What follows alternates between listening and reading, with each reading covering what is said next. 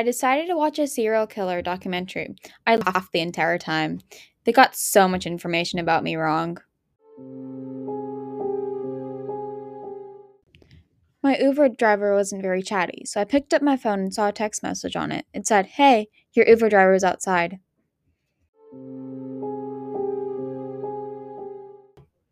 "Dear Mom, I ran away. You ruined my life. I finished writing. It took me a while, but I finally got to match your handwriting perfectly."